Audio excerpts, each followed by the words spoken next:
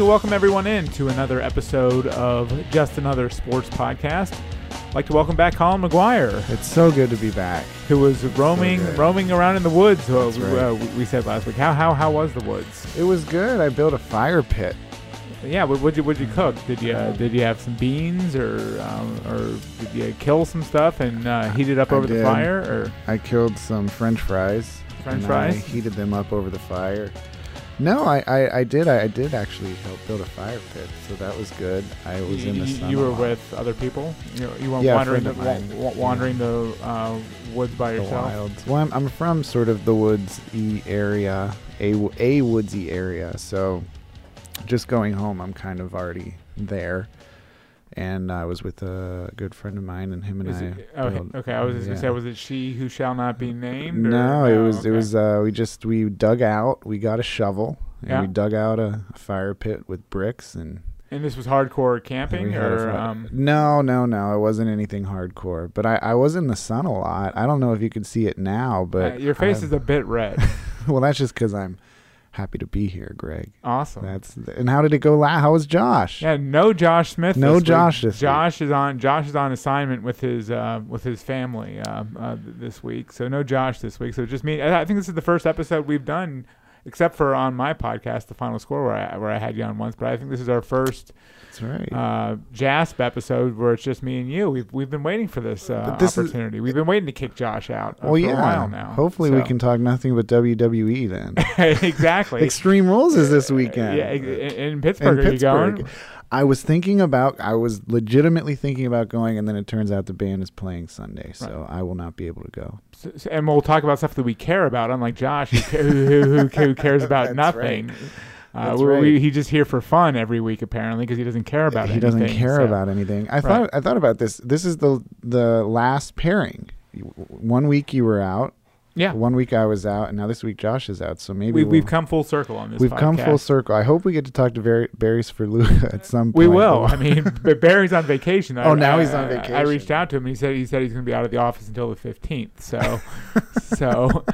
Summers are bad for sports writers. At some point before we die, we will have Barry's Verluga on this podcast. I hope so. Hopefully. So I want to ask. I have so many questions for him. I have more questions for him than I had for Looking For. Really? Yeah. Such as?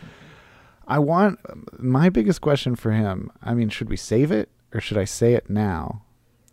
Give us a little tease. Well, his very first newspaper job. I want to ask him about it because I know where it was. You do? Yeah.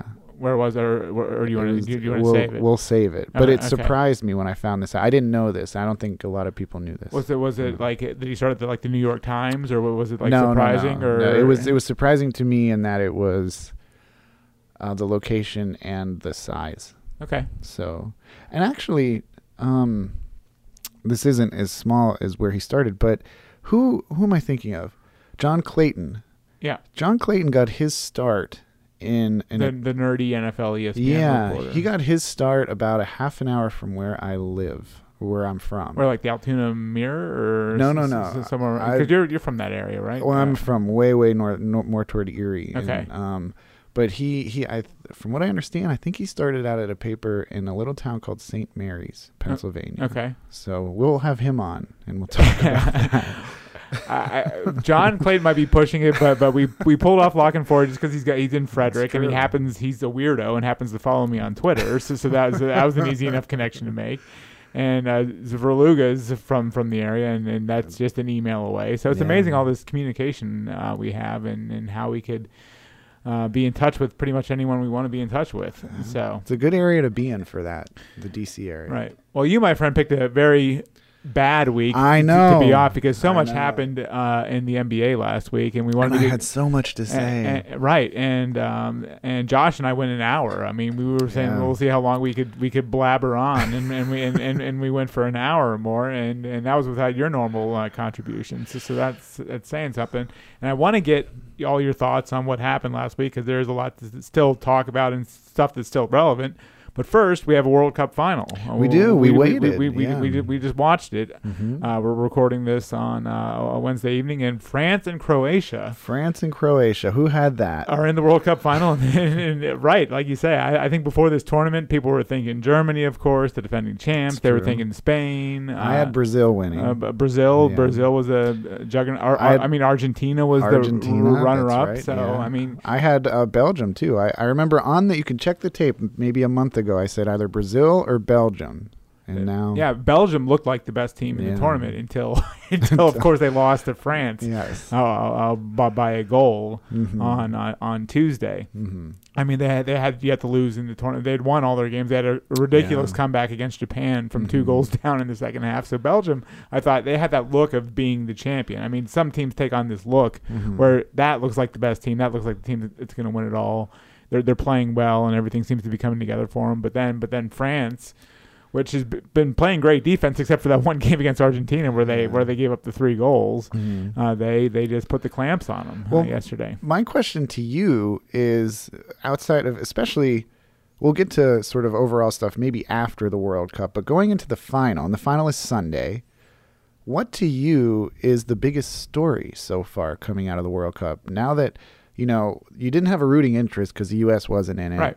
I know you watched a little, if not a lot. I've been watching a lot of it, yeah. So what's the biggest story? What's the biggest storyline, do you think? It's funny because, you haven't had the star power per se because Ronaldo and Messi both went out early in the I think they lost their first match of the knockout round. They were each out in the round of 16. But Cristiano Ronaldo had a hell of a group stage. He did. A 3-goal start to the tournament. That's not so bad. So.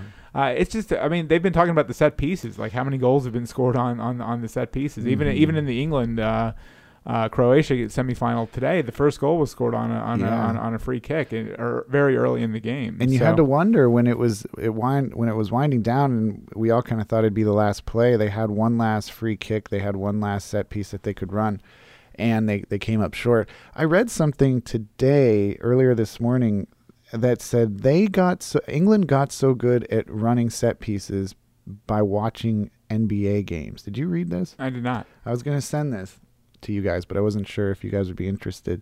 Yeah, it was curious to see because just the passing and just sort structure of the offense and stuff. Yeah, like the way that they broke down NBA tape and then they went out there and they figured out how could they get some of their set pieces to work. And it really paid off for them up until this final game. But, Croatia's just had a resilience about it. Yeah. They could have been out in any. I think Russia scored first on them. Yeah. They were in PKs against Denmark, and that was a ridiculous PK session. I think if you watched it, it was a couple Sundays ago. I think now. Yeah. So Croatia just has this resilience about them, and they just won't go away. They're one of the smallest countries in the entire tournament, and here they are. I think this is only their 5th World Cup appearance, and here they are in the final. And how can we count them out?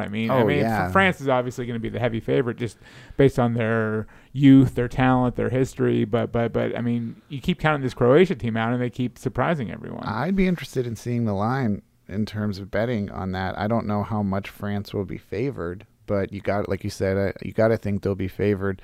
Do you have a rooting interest? Would you like to see one team win? I'm kind of would like to see Croatia pull this off. I don't really have a rooting interest. If France won, it's not like I'm going to be downtrodden or heartbroken or anything like that. So. I really wanted a Belgium-England final. So when France won, I was going to root against France because I'm mad at France for kicking Belgium out. But now I'm more mad at Croatia for kicking England out because it's more recent. We just came in here 2 minutes after the end of the game. So now I'm back to France. I guess I want France to win, but I don't know. Everybody wants the underdog. I don't know. Give me a night to sleep on it. I guess we'll see. Croatia would be a good story, although, can you name 5 players? No. No, I don't think any. Something that's with a chich or something like that. So yeah. I mean, if you put Chich on the end of it, that guy's probably playing for Croatia. Josh Smithicic. Right. Colin McGuire Chich, Swatek Chich. We could play for Croatia. So, I mean, the set pieces have been noteworthy. I mean, what's your takeaway from the tournament? I mean, you asked me the question. What have you taken away?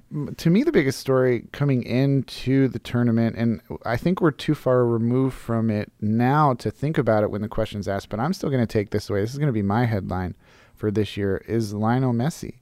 Everybody wants to claim that he's the greatest of all time, and I think I kind of ranted about this the last time I was on this podcast. Everyone wants to claim he's the greatest of all time. I did, because we talked about, do you need to win a World Cup to be considered that? And this was going to be the hope. Everybody thought Argentina had huge expectations coming in.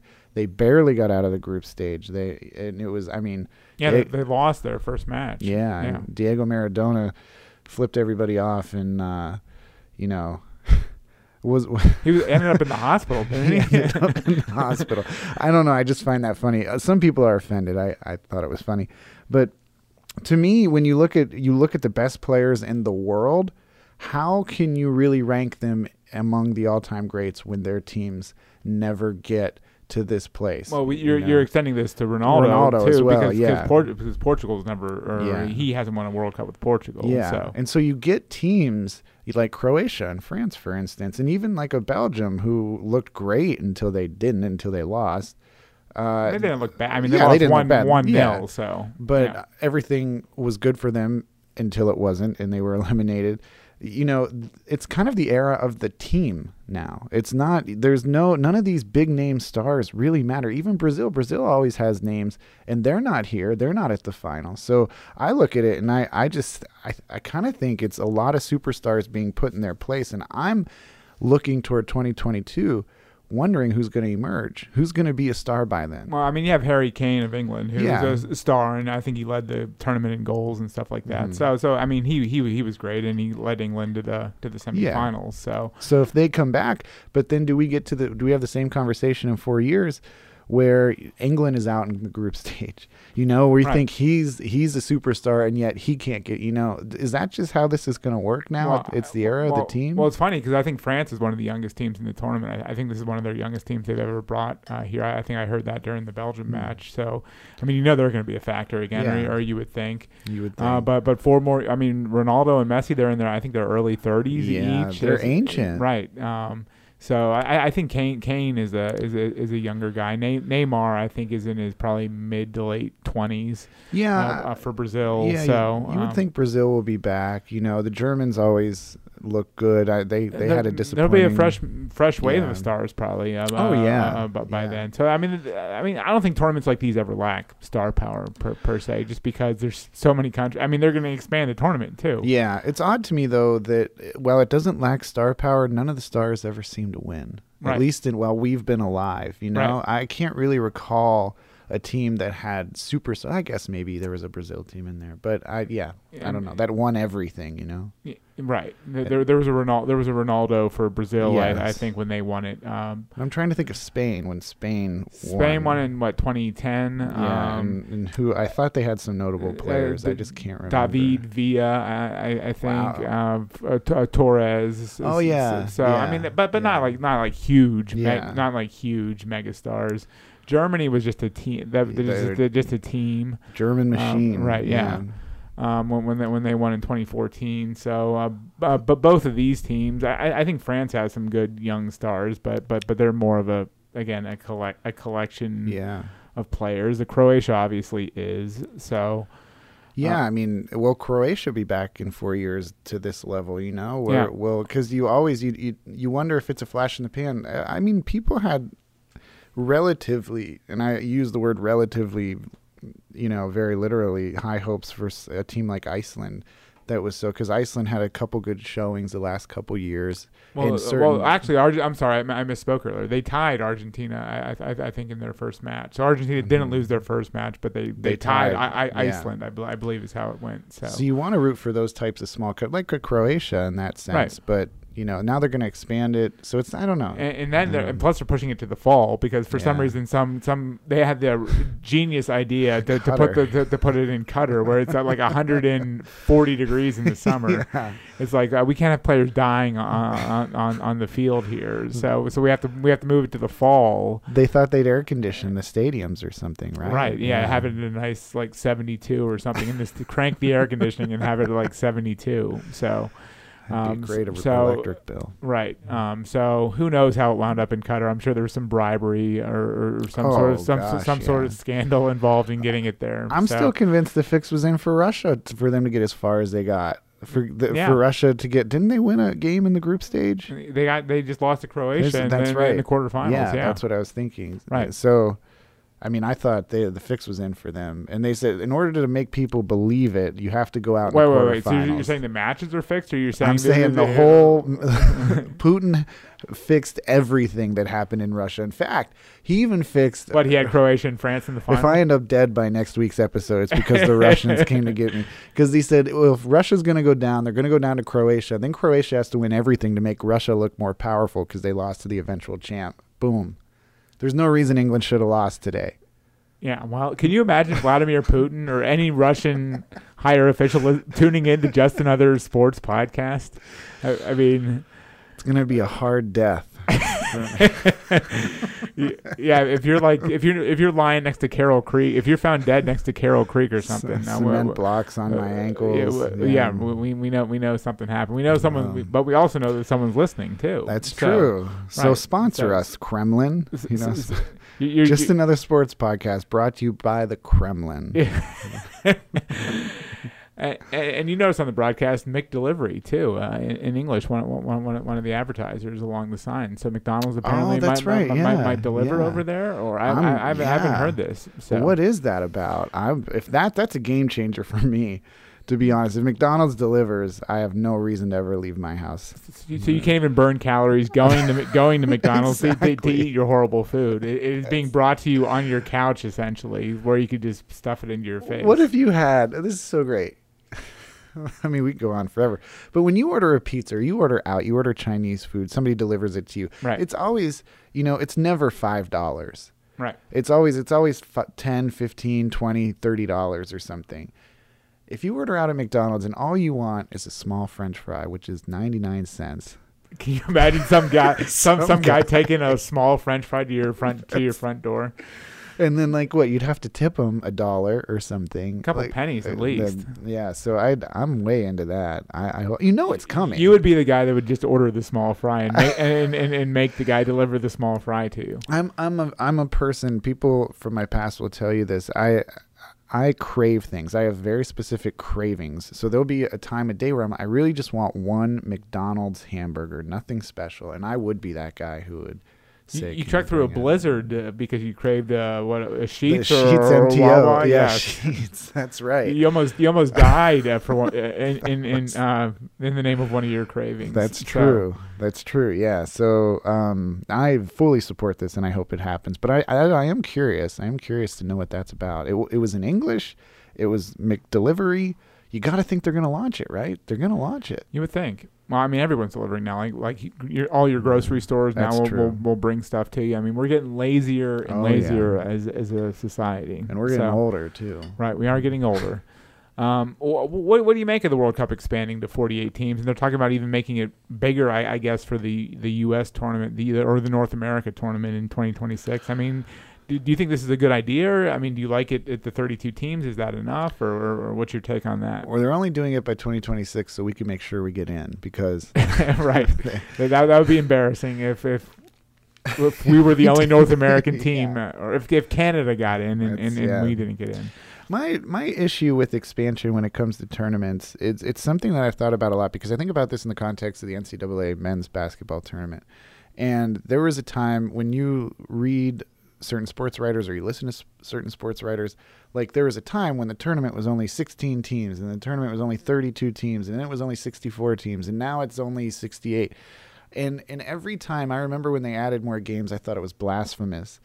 And I want to say that same thing right now about the World Cup. I want to be like, expansion is so stupid. What makes it great is that it's, it's this select pool. But in 10 years, or I guess I shouldn't say 10 years. The NCAA tournament's different. It happens every year. The World Cup only happens every 4 years, so it takes longer to get adjusted. And the NCAA tournament expanded by 4 teams. Yeah, but before that, they were 30 before our time being involved. Before it became a mega. Yeah, event. yeah. So I think it's okay. If you want to get specific, it allows smaller teams to get in, and therefore allows bigger upsets to happen, like UMBC and Virginia. You could see that. I can understand it from a standpoint where you look at the World Cup and you say, I bet I could name 16 teams that are in it off the bat without even knowing the field, and you're going to be right. Now you're going to be able to spice it up a little. The teams like Iceland, which it's a novelty to see them do well, they'll have a bigger opportunity to do well. And maybe somebody catches. Is it watering down the tournament though? Because you're going to have some teams that honestly don't belong. Yeah, no, you're right. And it probably will, but at the same time, it could also lead to a lot of excitement. I don't know how they would do that. There are not a lot of countries. Well, I shouldn't say there are not a lot of countries, but it's hard to host a World Cup. Yeah. You need stadiums. You can't just host a World Cup at your local high school football field. It's like you have to have Frederick infrastructure. England versus Spain at Frederick High School. Well, look at the World Cup that's coming our way in a few years. We're doing 3 different countries. We're doing Canada, Mexico, and the U.S. Wow, that's a lot of stuff. And when you see these things go to Qatar, they build stadiums on a whim just for these events that they'll never use again, which isn't good. It's the same thing with the Olympics too. So I don't know that it's a great thing right now, but if you ask me in 4 years or 10 years or 20 years, I might have a different opinion, because I do think 64 teams in the NCAA tournament is a lot of fun. Yeah. So I don't know. And that means this might be a lot of fun eventually. I don't know. How many countries are there in this world? 50? Everyone's in the World Cup. If you're a country, you qualify for the World Cup. So then, okay, then maybe that's a good counterpoint. That the NCAA tournament, you have over 300 schools that could make it, right? Yes. Theoretically, yes. And in Division I, it's a small fraction of the overall team. So do we know how many countries have soccer or football programs? That are we to assume every single country has a team? Well, I think that's the thing. That's where it would get watered down. It's you have these teams that barely play soccer. They're in the World Cup. Iraq has been in the World Cup before. Saudi Arabia. Yeah. So some of these teams, they're not strong teams. They usually don't fare very well, but they have a national team at least. I'm not sure every country has a national team that deserves to be in the World Cup, but we'll see. So yeah, it'll be fun. All right, well, let's transition to basketball. You mentioned the NCAA tournament, and just what are your thoughts on all this activity in the NBA? Some recent stuff since we last talked to you last week. Dwight Howard now is basically officially, or if not officially yet, he's going to be a Wizard. Yeah, I don't like that, but go ahead. The Lakers are running out of cap room, so yeah. What are they doing? What the hell are the Lakers doing? Let's stop and start there. What is your take on LeBron James going to the Lakers without really anything else being in place? No Paul George, and they haven't traded for Kawhi Leonard. To get Kawhi Leonard, they're gonna have to give up some good young players. So, well, I guess I'll throw it back to you to begin, because I'm interested in knowing what you thought when you heard Paul George wasn't going to go. I remember I texted you guys too that I was surprised to see LeBron sign for 4 years in LA. Right. What do we think on any level? Because I'm beginning to think this, that this is not necessarily going according to plan for LeBron in the way that he might have thought it would have. Well, the 4 years thing is the key. It's funny because this is the luxury he never gave the Cavs. Yeah. Of the long term. That was the biggest surprise for me. I think that's what I texted you guys. Yeah. Right. Well, first of all, when Paul George said he's staying in Oklahoma City, and that was one of the first dominoes to fall when free agency opened, I'm like, LeBron's going back to Cleveland. I mean, why would he go to LA with? I mean, because that was going to be one of the key pieces. You have to give up pieces to get Kawhi Leonard. So I mean, the big three is now not happening for the Lakers. So LeBron. So why would LeBron go to the Lakers? Go to the West, where you're not even guaranteed to be the second best team in the West. So I'm like, that's it. He's either going to Philly or he's staying in Cleveland. So when that George domino fell, I'm like, there's no way he's going to the Lakers. But then he signed with the Lakers the next day, wasn't it? Wasn't it Sunday night? I think? Right. I think he was leaving for some European trip or whatever. He told his agent, call the Lakers. So I'm surprised he signed up without really knowing what the future was going to be. But I think he and Magic Johnson look at it like this is a 4-year thing. Like we don't have to win the title. We don't have to beat Golden State in year one. But over the 4 years, we'll build enough of a team they could become championship caliber. But it's funny, like he always complained about the team, like the lack. People said he has got no help in Cleveland. But it's because he kept signing 1-year deals and they couldn't commit to building the team around LeBron when LeBron wouldn't commit to staying there. Yeah. So you tell me the difference at this point between LeBron James, Kevin Love, a healthy. Contributing Tristan Thompson, who else? They had George Hill, who they traded for, right? And I'm missing. I know I'm missing somebody I want to reference. Tell me the difference between that team and LeBron James. 48-year-old Rajon Rondo, a 52-year-old Lance Stevenson. Right. I just don't understand really how he upgraded going there at this point. And to make it worse, he moved out west, which means the competition is going to be that much harder. I think Oklahoma City is going to actually be better. It's going to be addition by subtraction with Carmelo Anthony now leaving. He's probably going to go to Houston. Yep. I think Oklahoma City is going to be better. San Antonio is going to figure something out with or without Kawhi Leonard. They always do. Of course, there's Golden State, Houston. They've gotten slightly worse. They've gotten a little worse because they've lost. They lost Trevor Ariza and Ba Mute. Yeah. So two of their key wing players are gone. Yeah, but I mean, when you look at that, I don't understand why. Even Portland, a team no one thinks about or talks about. They were the number 3 seed in the West last year. Yeah. Utah. I mean, they're a young. Well, the Pelicans, team. Right? Yeah. And now Golden State also got Boogie Cousins, which I'm sure we'll talk about in a second. Because I don't. To me, this was, and I read this story too. Brian Windhorst gave an interview, I think, to the Huffington Post a couple days ago, and I almost sent that to you too, because it was so interesting. He said he knew LeBron was going to LA weeks and weeks beforehand, but he couldn't report it because there was a 2% chance that he might not. And if you report it and then he doesn't, you look really stupid. But the whole thing about the interview with Windhorst was essentially this was a family move. Like his sons, this is all his wife. This is LeBron's wife saying, "This is what I want us to do. We're tired of the snow and stuff like that." Yeah. And they had a house out there. The sons go to school out there. 2 of his sons go to school out there. She wanted to be out there. Of course, he's doing the movie thing. He's doing the producing thing. So it was just easier for them. Yeah, I mean, his friends are out there running his production company. So I understand it. With that said, it's like it's more a personal move. I think you just hit the nail on the head there. It's a lot. It's not a smart basketball move. No. There were better basketball moves out there, including probably staying in Cleveland, where the core is a little older. And I mean, he's with the Lakers. Don't have a Kevin Love. I mean, they don't have a Tristan Thompson per se. So plus you're in the East. So basketball wise, it really wasn't a smart move, but I think it was a lifestyle and family move of being in LA. That's where they're going to live. It allows them to gradually transition into their post-basketball lives. What I wonder, though, is if he gets out there and they immediately start to be frustrating to him, because he's not a person who has historically dealt with frustration all that well in the past. This seems to be like it could be a super frustrating team, not only basketball-wise, but personality-wise. How does he react to that? Does he just check out again? Is it just another, I'm going to take a 2-week vacation to Miami in the middle of the season? I don't care if we're the 7th seed in the playoffs, we're out in the second round, that kind of thing.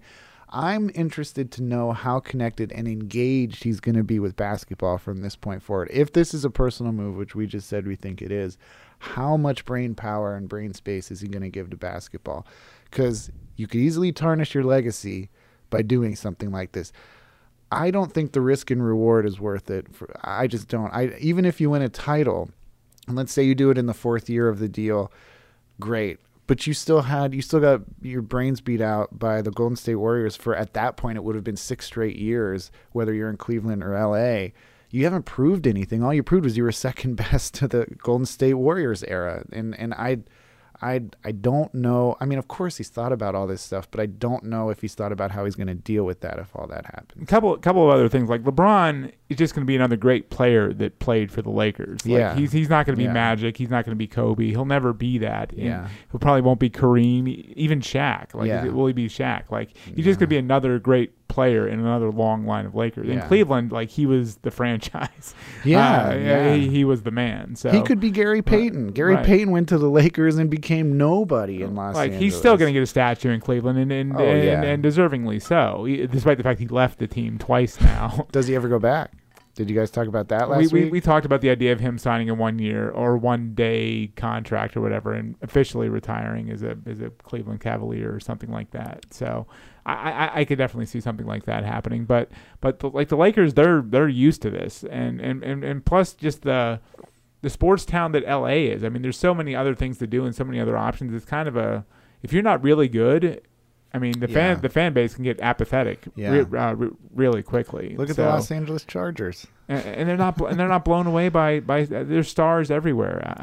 They're in the movies, sports. I mean, they're not blown away by stars out there. So it goes back to something that I brought up months and months ago on this podcast. And it was Windhorst I heard it from, who said we should have him on this podcast. We should have him on this podcast. I think he'd come on. He said that LeBron wants to play with his kid. So if his kid's already out, and his kid's, I think, he'll 15, never make it that far. Well, a 4-year deal puts him. His kid would be 19 years old. His kid would have to be phenomenal, which he could be. LeBron James Jr., I think. Right. Yeah. He would be already out there trying to build something out there, and the kid, I think, already lives out there with his mom and everything. So maybe he's 19 years old. He's 20 years old, and LeBron has some sway. Bring my son on. I want to play with my son. He could have done it in Cleveland if he wanted to. But there's a better chance of that kid being one and done and going to the NBA than there is of LeBron hanging on for another 5 years. You think he'll be out of the league in 5 years?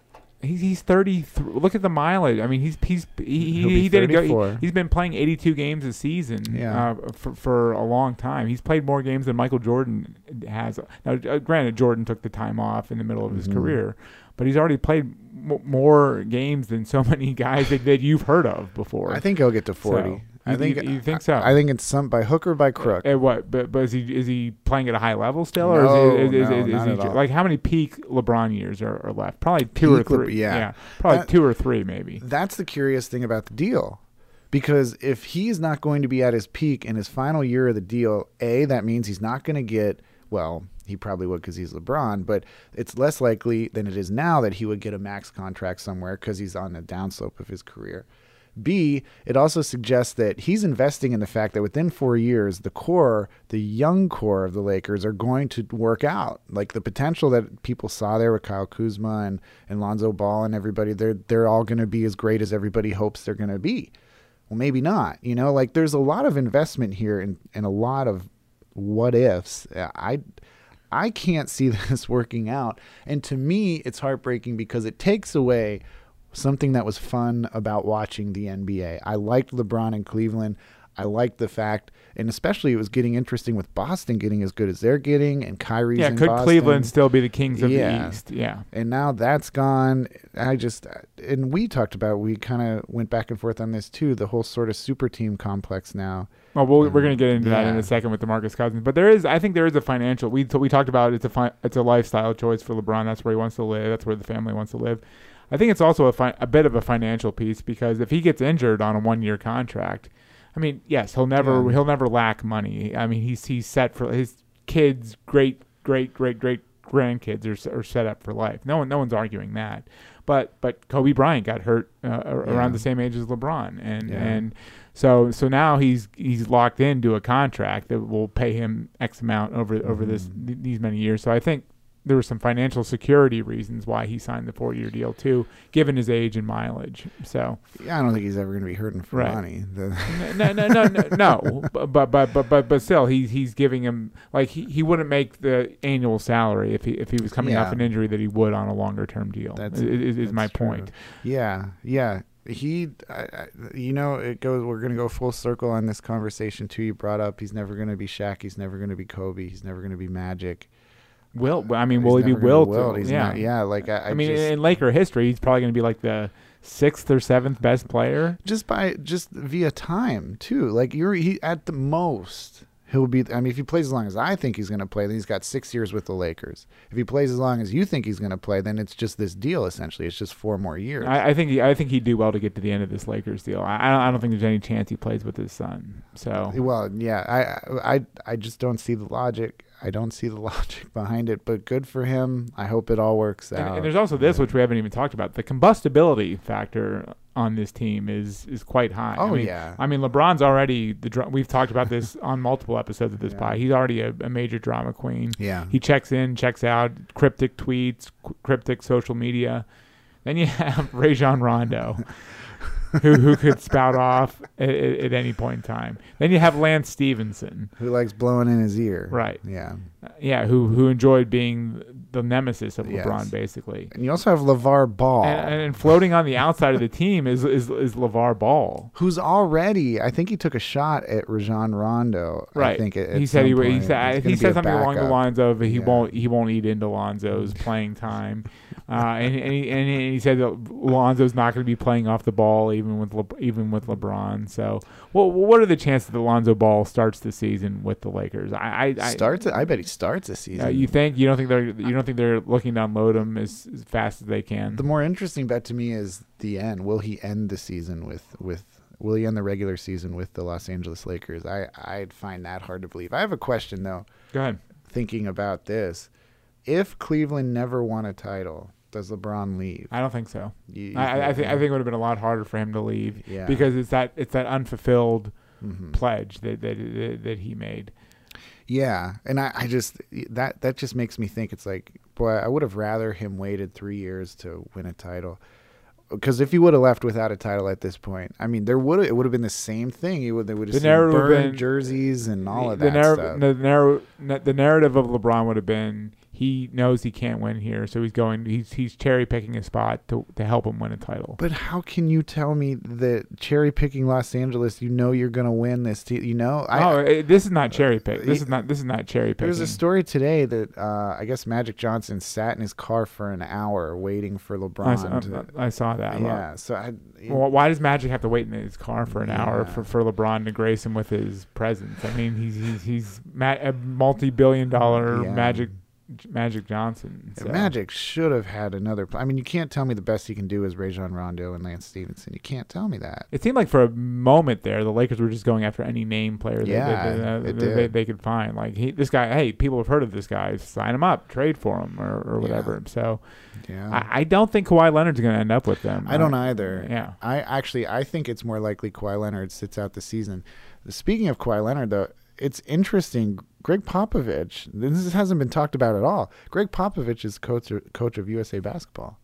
And you know who they just named to USA Basketball? Kawhi Leonard. Yeah. So if they have such a bad, awful, horrible relationship, how's that going to work when USA Basketball gets back together, which will be, which is soon, right? The Olympics would be in 2 years. 2 years, right. Yeah. Yep. So I want to see how that plays out. Excellent question. I think he's not going to play this year. You think he's sitting out the year? I think he will.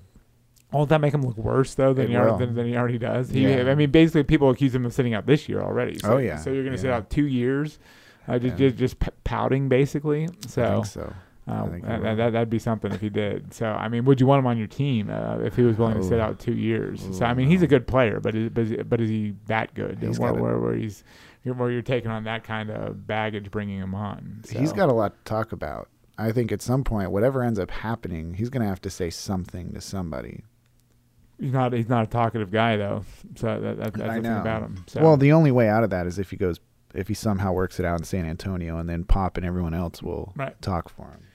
So one of the things Josh and I talked about was Boogie Cousins, his signing. How much does it hurt them? Because again, here we go again. Who's going to win the title next year? Let me think. The Warriors are going to win the title for the third straight year and fourth in 5 years. They could have been going for what, 5 in a row? Just because I mean they were a Game 7 win away from potentially 5 wins in a row. I mean, how much does this hurt the NBA if you think it does? Well, does it hurt the NBA? I don't know. Do I think it hurts Golden State? I do. I'm one of those people. It hurts Golden State. I think it hurts Golden State. I'm one of those people who believes 1,000% in chemistry, and I think it took them a couple years to get it right with Kevin Durant, fitting him in the system. Oh, they've won 2 titles. They're 2 for 2 in titles with Durant. But this year you saw some cracks in the armor, and I don't know if that's what this is about. Maybe are they filling a hole? Or have the Lakers re-energized the Warriors? I mean, maybe. That's something I'm looking for definitely as the season approaches. So. I think. I guess if I had to answer, I would say I think it's a bad decision, or not a bad decision, but I do think it's bad for the NBA. I think it's bad for Golden State. I don't get it. I don't understand it. I don't know what to make of it. Like so they're starting 5 now. There's going to be 5 All-Stars. Yeah, you're going to have an All-Star team. And if you don't win 75 games. Well, keep in mind he's not going to be. I mean, he's coming off a major injury, That's right, so he's not going to be available until the second half of the season, really. But he's coming off what, an Achilles? Yeah. Okay. Right. Yeah. So I think I mentioned this too before. I don't think that there's been a big man to come off an Achilles. To really come back. Like Elton Brand never was Elton Brand again after. Right. It's a fair question. Will he be the Boogie Cousins? Yeah. Will he be peak Boogie Cousins, basically? To me, psychologically, I just don't get it. Like, I don't understand why Golden State, maybe you're right with what, like, the Lakers re-energized him. But if I'm Golden State, I'm looking at Los Angeles and I'm saying, you didn't really do much. You just got LeBron, And we've already beat LeBron a million times. With a better cast. With a better cast, yeah. So, I mean, I don't know. The Lakers have more potential than the Cavs just because they're younger and they have some nice young pieces. But yeah, I mean, it's not a team that's used to winning. Yeah. I mean, these aren't guys that have been through the battles before, like a J.R. Smith and a Tristan Thompson and a Kevin Love and stuff like that. Yeah, and remember, the Golden State beat Cleveland when Cleveland had Kyrie Irving, Kevin Love, and LeBron James. That's a strong big three, especially at that time.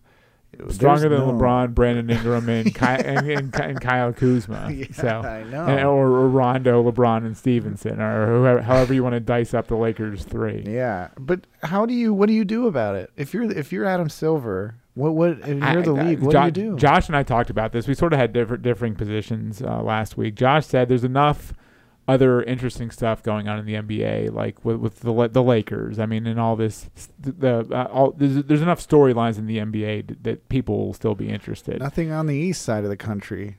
Well, yeah. Well, I mean, how good might the Sixers? Yeah. The Sixers. The blossoming Sixers Celtics rivalry. You have Giannis, who's stuck in Milwaukee. Probably not for long. Well, he says he likes it there. He's not looking for a super high profile situation. So, but Josh thinks there's enough. Like, will the Lakers explode? I mean, will the Golden State chemistry? Will Cousins tear it apart? I mean, Josh thinks there's enough other stuff going on that people will still be interested in the league. It's probably true to a degree, but I think like when people are looking at this and they're saying, why should I even bother watching this? Because we already know who's going to win the title. So I think there's a lot of that at work, and I lean on the side more where it's hurting the league, these super teams, because it's taking any drama about what anyone really cares about, which is the ultimate outcome, who's going to win the title. So what I think when it comes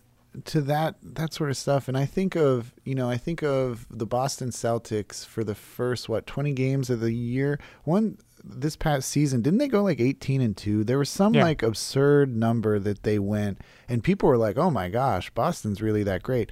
So if you want to really get into the weeds, you can look out east and you look at Boston, you look at Philadelphia, and you could see them go on a run mid-season, early season, where they win 25 out of 30 games or something, and they're like, "Oh my gosh, look at this team." Yeah, I mean, Boston's adding presumably Gordon Hayward back. So I mean, those things could keep it interesting. I think people who really like basketball, we're all gonna watch. I think it'll be fine. I'll watch. You and I and Josh are watching. Yeah. But the casual fan, are they staying? Are they? That's the question. Maybe they watch LeBron in LA. Maybe they watch Golden State. But like I was saying, out east though, it's the bottom of the bottom of the bottom. Right. There's really no story here outside of Boston and Philadelphia that matters. I mean, Cleveland. Yeah, the Wizards aren't. The Wizards are probably. Wizards are. Well, with Dwight Howard, I mean, they have a chance to improve, but they're not going to beat the Celtics or the Sixers probably. Journeyman. So. Dwight Howard, by the way. Did we ever think that Dwight Howard would become a journeyman? I mean, that's what he has become. Yeah, he's bounced around so much. So much. You know, after those years in Orlando, everybody thought he's a franchise player, goes out to LA, he's in Houston, ends up on the Atlanta Hawks. You know, this is not a guy you can invest in. He was traded to Brooklyn, and Brooklyn had no intention of ever keeping him. So it was just a salary. It was just a salary move, strictly. Jeez. So So what you asked what could be done about it? It would have to come just with the salary cap, I think. Pay guys what.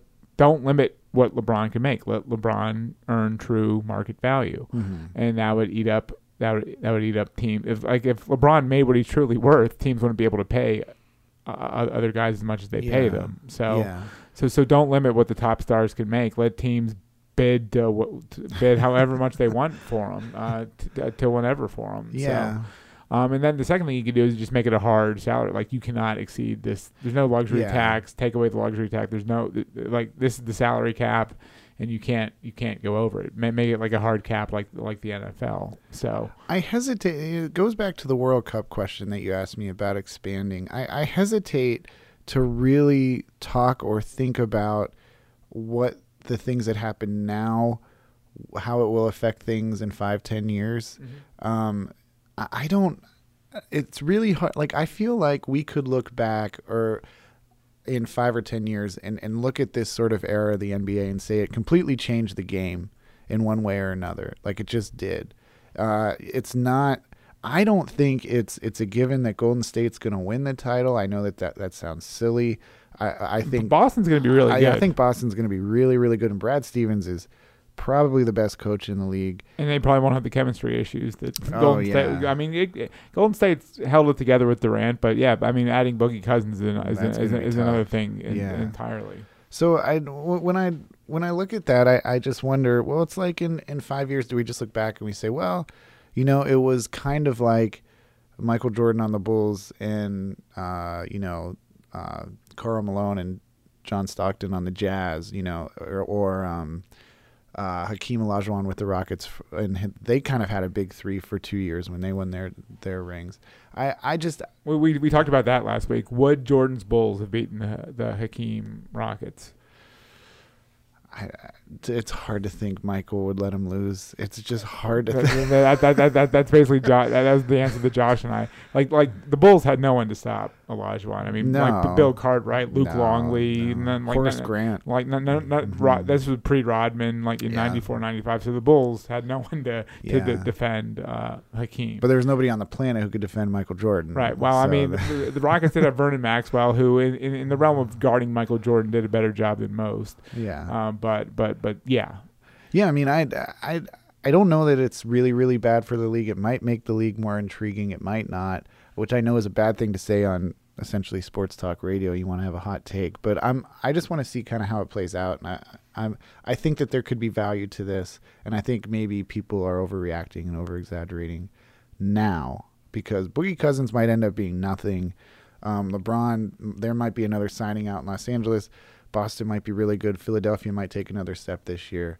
There's a lot of things filling. I actually think Golden State's kind of regressing too. They looked a couple times this year like they were not. The question was if Chris Paul stays healthy, do the Rockets get one of those two games? They might not have, but they easily could have too. And now is James Harden going to have another MVP season? It's hard to think. You know, it's hard. I have a hard time if they bring on Carmelo Anthony. How are Carmelo Anthony and James Harden going to coexist? So. Yeah, and can Chris Paul stay healthy? I mean, all the questions. And they just paid Chris Paul a lot of money, which cost them maybe Ariza and Bob Mute. Mm-hmm. So are you going? Well, are you going to the NBA, the Major League Baseball All-Star Game? Perfect. This is where I wanted to go. I don't know. I have no plans to go. You didn't get credentialed? I don't even think we. You didn't try? I don't think we even tried for credentials. We should have, but I don't think we even tried. But to me, I mean, I'm not in Washington every day. There doesn't seem like there's any buzz about this game being and I wanted to ask you about that. I mean, am I missing something, or is there really just not a lot of buzz about this All-Star game being 50 minutes down the road here? I think it's a bigger problem league-wide. I think that's an indictment on baseball more than it is Washington. And I shouldn't say baseball, I should say the All-Star game. The All-Star game. I mean, his interleague play killed the All-Star game. It has. And they've been tinkering with the All-Star game formula now, it seems like for years. Though if you win, you get home field advantage, like all this kind of different stuff. I just think people don't care anymore. Because the second question I had for you is, did you get credentialed for the Home Run Derby? Because I think the Home Run Derby can be a little more exciting. Except there's no Stanton and no Judge this year, which kind of. But is Bryce Harper gonna? Harper's in it. Okay. Yeah. So I mean that'll be fun because he's beloved here. And could be his last year. Could be his last year. So I think that's good. Nats Park's a beautiful park. I don't know if you've been there. I was there for the first game. Yeah, yep. I love it. I like the team. I probably lean more toward the Nats than I do the O's. But I just think it's an indictment on where baseball is right now. And it's very odd to me that we're so close to an All-Star game and it doesn't matter to anybody. That's what I mean, in this area. Josh and I were talking, like in 93, we had just moved to Baltimore, and Baltimore hosted the 93 All-Star game. There were signs you went to the airport, you flew into Baltimore, and you're immediately greeted by All-Star Game 1993 signs, and it was like a big deal that Baltimore, and you knew it around town. And again, I say, granted, I'm not in DC very often to know. Maybe there is more buzz than I'm giving DC credit for, but it just seems like no one's talking about this game, and this game is happening here a week from Tuesday. I was going to say, isn't it not this Tuesday? A week from Tuesday. A week from Tuesday. Okay. Yeah. Yeah, I don't get it. I don't get. I mean, I've seen a couple of people. No, wait. It's next. I thought it was this coming Tuesday. This coming Tuesday, yeah, right. Yeah, because the 15th is Sunday. Yeah, no, it's Tuesday. So the home run derby's Monday. So we're now less than a week away, and it still feels like there's no buzz about this game. Yeah, I think it's a shame. I think it's a real shame. Were you trying to go, or were you trying to get tickets or anything? But that speaks to kind of my apathy toward baseball, I guess. Right. Yeah, you've said from the start you're not the biggest baseball guy. Yeah. If it was an NBA All-Star, if the NBA All-Star weekend was here, I would want to go to an event. I don't even know that I want to go to the game, but I'd like to go to the slam dunk contest or something. The Saturday night thing would be sort of the fun thing to go to. So with the 3-point shootout and stuff like that. Yeah, so. I would be into that. But the Major League Baseball All-Star Game doesn't have a lot of juice for me. Is that an indication of star power in baseball right now? A lack of? Yeah, well, I mean, maybe a little bit. So yeah, I mean, part of it is just like the season's so long. It's like we see these guys. Forever. Right. I mean, you say the other seasons are long too. I mean, 82 games for the NBA, but that's 82 games. I mean, this is almost double. This is almost double that. Yeah, it's almost exactly double for baseball. So yeah, the season's so long. I mean, everything's so available. Nothing's appointment viewing in baseball. And interleague play, play is it's the same. Like you can see anybody you want now. You can see any matchup you want. There's literally an interleague series every series because of the uneven numbers between the leagues. Mm-hmm. So I mean, it doesn't have the intrigue that it once had. Ooh, it's the American League versus the National League. I mean, that is gone. Yeah. I will say though, if this was in a smaller town, if it was in Pittsburgh, for instance, I think if we lived near Pittsburgh, it would have a lot more juice. I think a lot of people in Pittsburgh would care because it's Pittsburgh. But the thing about DC is there's always just so much going on, just like politics. Yeah. It's a political town before it's a sports town, no matter what. The Capitals just won the Stanley Cup, so and maybe that's taking some shine off of it. I mean, that maybe people would be more looking forward to the All-Star game if the Caps fallen short again or something like that. So I mean that's a good point. So yeah, I think it's too big of a city. I think there's too many other things going on. It's the summer. People like to vacation outside of DC. Right. It seems like everybody who lives around here wants to get as far away. Right. People like to get out. People like to get away from DC. There's so much stuff that goes on, and so much of it is unpleasant or not fun. So so when they get a chance to get out of town, they take advantage of it. So our man Barry Verluga wrote an interesting column. I don't know if you saw it the other day about things that could be done to fix baseball. When it comes to the time of the games and the ball just not being in play, and I just didn't know if you had any thoughts on that, or because I know, like, again, I don't want to get too far into the weeds because I know you're not the biggest baseball guy.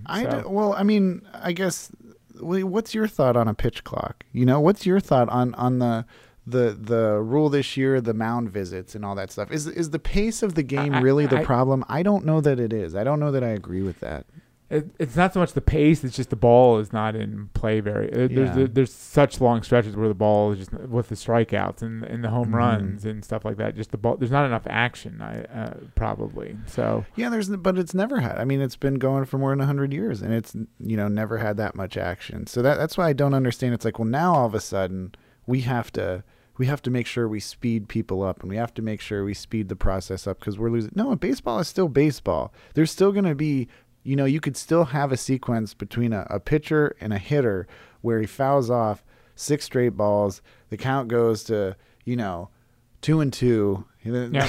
Well, one of the things about baseball is its lack of clock. Yeah. But it's like I enjoy going to baseball games. I even enjoy going to Frederick Keyes games whenever I've gone. It's a lot of fun. It seems so American to me. It seems so sort of romantic to go see baseball games. But when you're watching it on television and it's the middle of July and your team is hovering around 500, which right now maybe this answers your question too about the All-Star Game being here. The O's are one of the worst teams in baseball. The Nats are one of the most disappointing big time underachieving. Yeah. So we don't have really a good team around here to get people rallied around baseball right now. So when I think about what could fix baseball, I think you should just leave it alone. Don't do anything. I don't think. Why? Why? So the game, you shave off 15 minutes. So what? Like you can still have the opportunity, like I said, to where hitters work long counts, pitchers work long counts. It goes in this direction where they're trying to control the things that they can control. Yeah. So. Yeah, but I think right now is ambivalence. You don't have somebody who's hitting 70 home runs. You also don't have a pitcher who's, striking out 20 people every third start. Not that ever happened, but, you don't have a dominant figure in baseball right now. You really don't. People were hoping it'd be somebody like Aaron Judge or something like that. Max Scherzer might be the closest, funnest thing to that, and he's, he plays in Washington. Right. So. Well, I mean, they're just looking at it. I mean, we're in a world where everyone overreacts to everything. Yeah. I mean, and that's part of it. I mean, attendance is down this year. Yeah. Television ratings, I think are down. So baseball's they're sort of like starting to panic almost. It's like, what do we do? What do we do? How do we save our game? How do we turn the tide? And again, you start maybe getting a little impatient and start doing things that maybe aren't in the best interest of the game. Yeah, and I don't think they are. I mean, do you think they are? Do you think that these sort of steps are good?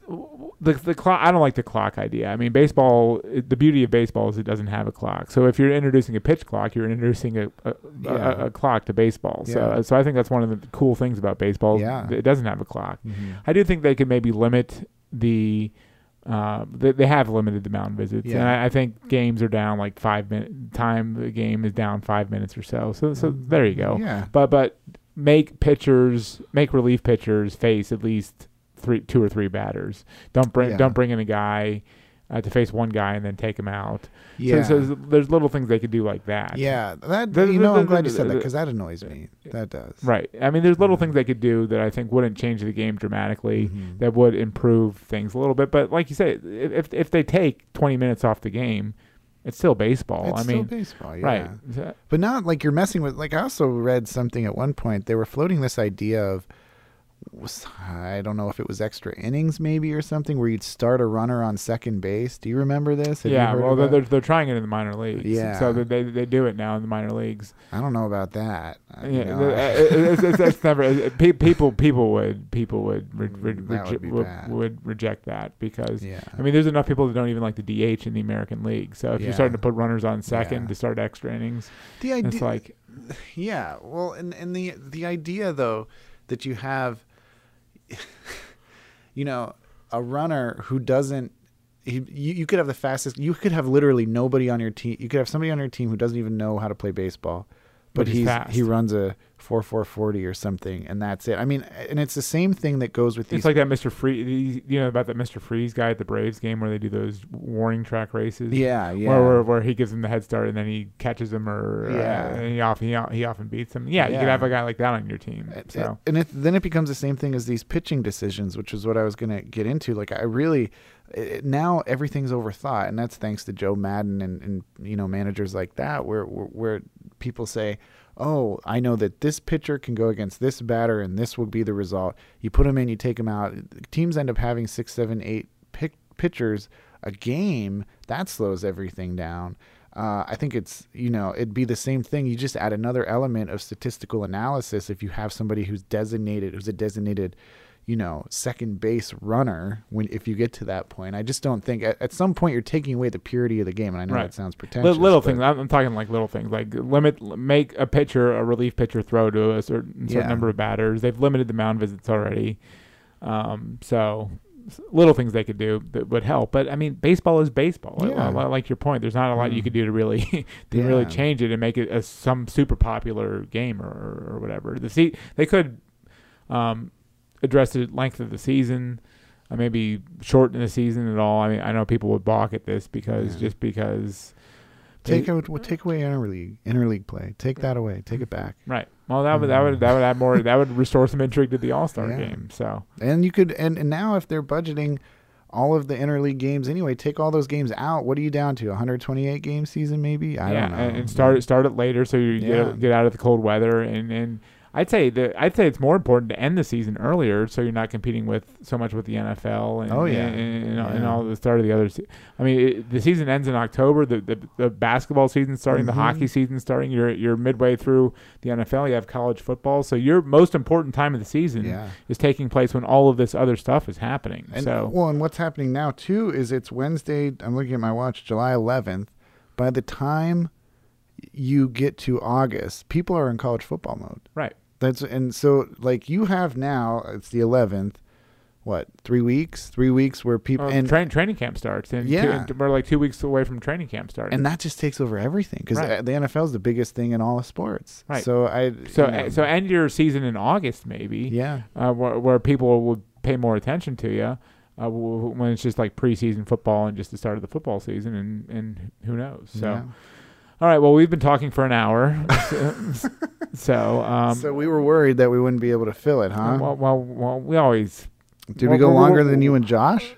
I think we're at 1 hour and 2 right now, and I think Josh and I went in 1 hour and 2. So I think we're surpassing what Josh and I did. Yes, last take week. that, Josh. So he'll regret not being here. So. But anything you saw, anything you're looking forward to? I mean, obviously there's the World Cup final. We were both interested in that. But anything else of intrigue or coming up that's caught your eye? Something that I'm really annoyed with is I'm getting a ton of ESPN alerts for summer league basketball games. I don't care, to steal a line from Josh. I don't. You do care because Junior Robinson plays for the Hawks. I didn't know that. Yeah, he's on the Hawks summer league team. That's a perfect marriage for me. Right? Yeah, you're a Hawks fan. Oh, okay. Yeah. Well, I will care about that. You'll care about the Hawks. You'll care about the Hawks in the summer league because I also have the NBA TV, so I can watch. But I keep getting alerts like, oh my god, so somebody scored 10 points. It's like it's summer league. It's July. Are you into that 3-on-3 stuff that Fox puts on? With all the legends, right? Yeah. What's it called? I forget. I forget the name of it too because I never watch it. So I'm looking forward to the World Cup final, the Wimbledon final. We didn't even get to that. Your boy's gone. Mr. Federer. We wanted to talk about that, and it's funny because Wimbledon lucked out with England losing because that The Wimbledon men's final would have been the same time as the World Cup final, and you might have had half the people in the center court watching a soccer match on their phones. On their phones, at the Wimbledon final. So there's also the pay-per-view in Pittsburgh that we got to look forward to. Yeah. So what are you looking forward to? All of the above. I'm looking forward to ending this podcast, which we should probably do before we bore our listeners. Looking forward to the All-Star game. I'm the one person. Get some buzz going, Colin. Start pounding the drum out on the street out there. So, all right. Thanks for listening, everyone. Josh will be back next week. Barry's Verluga one of these days. One of these days. Thanks for listening. Just Another Sports Podcast.